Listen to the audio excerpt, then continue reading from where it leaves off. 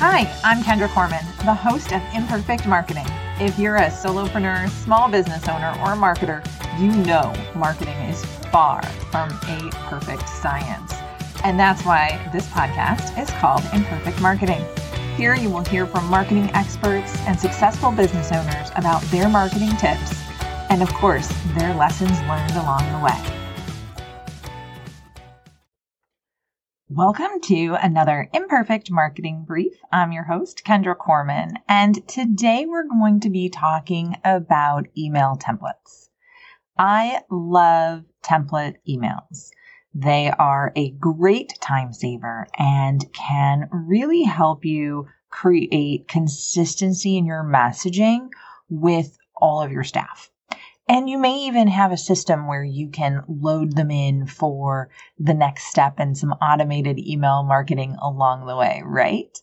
Well, the last couple of months, I have gotten several templates that are clearly templates from different businesses who are trying to entice me to work with them.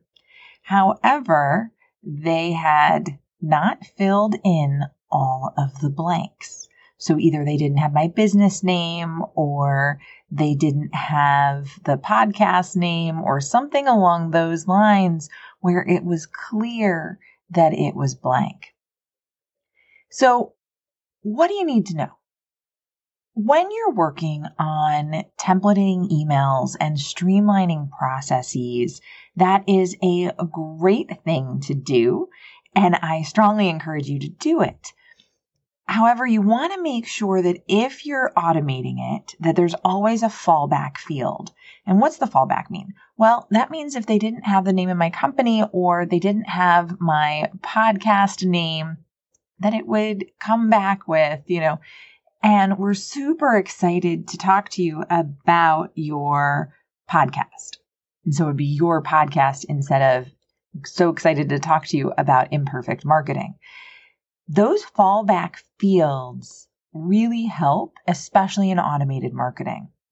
Where they don't solve the problem entirely is for manually entering it by your team.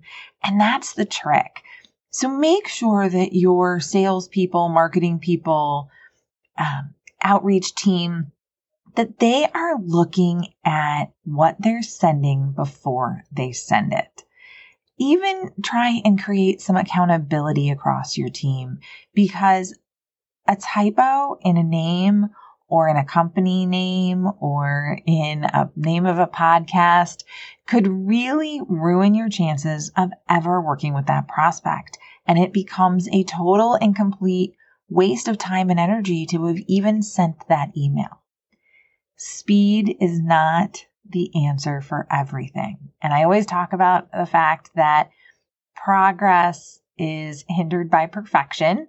And so doesn't have to be perfect. It just needs to get done sometimes. However, when you're working on an email template, I really encourage you again to use these templates, but make sure that you're filling in the blanks.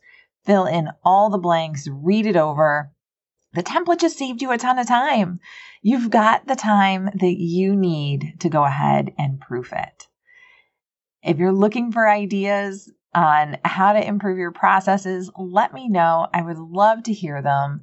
Thank you so much for tuning in to another Imperfect Marketing Brief. Have a great rest of your day. Thanks for tuning in to another episode of Imperfect Marketing. Be sure to subscribe and visit kendracorman.com/imperfectmarketing to view the show notes of all my podcast episodes. See you next week, same time, same place.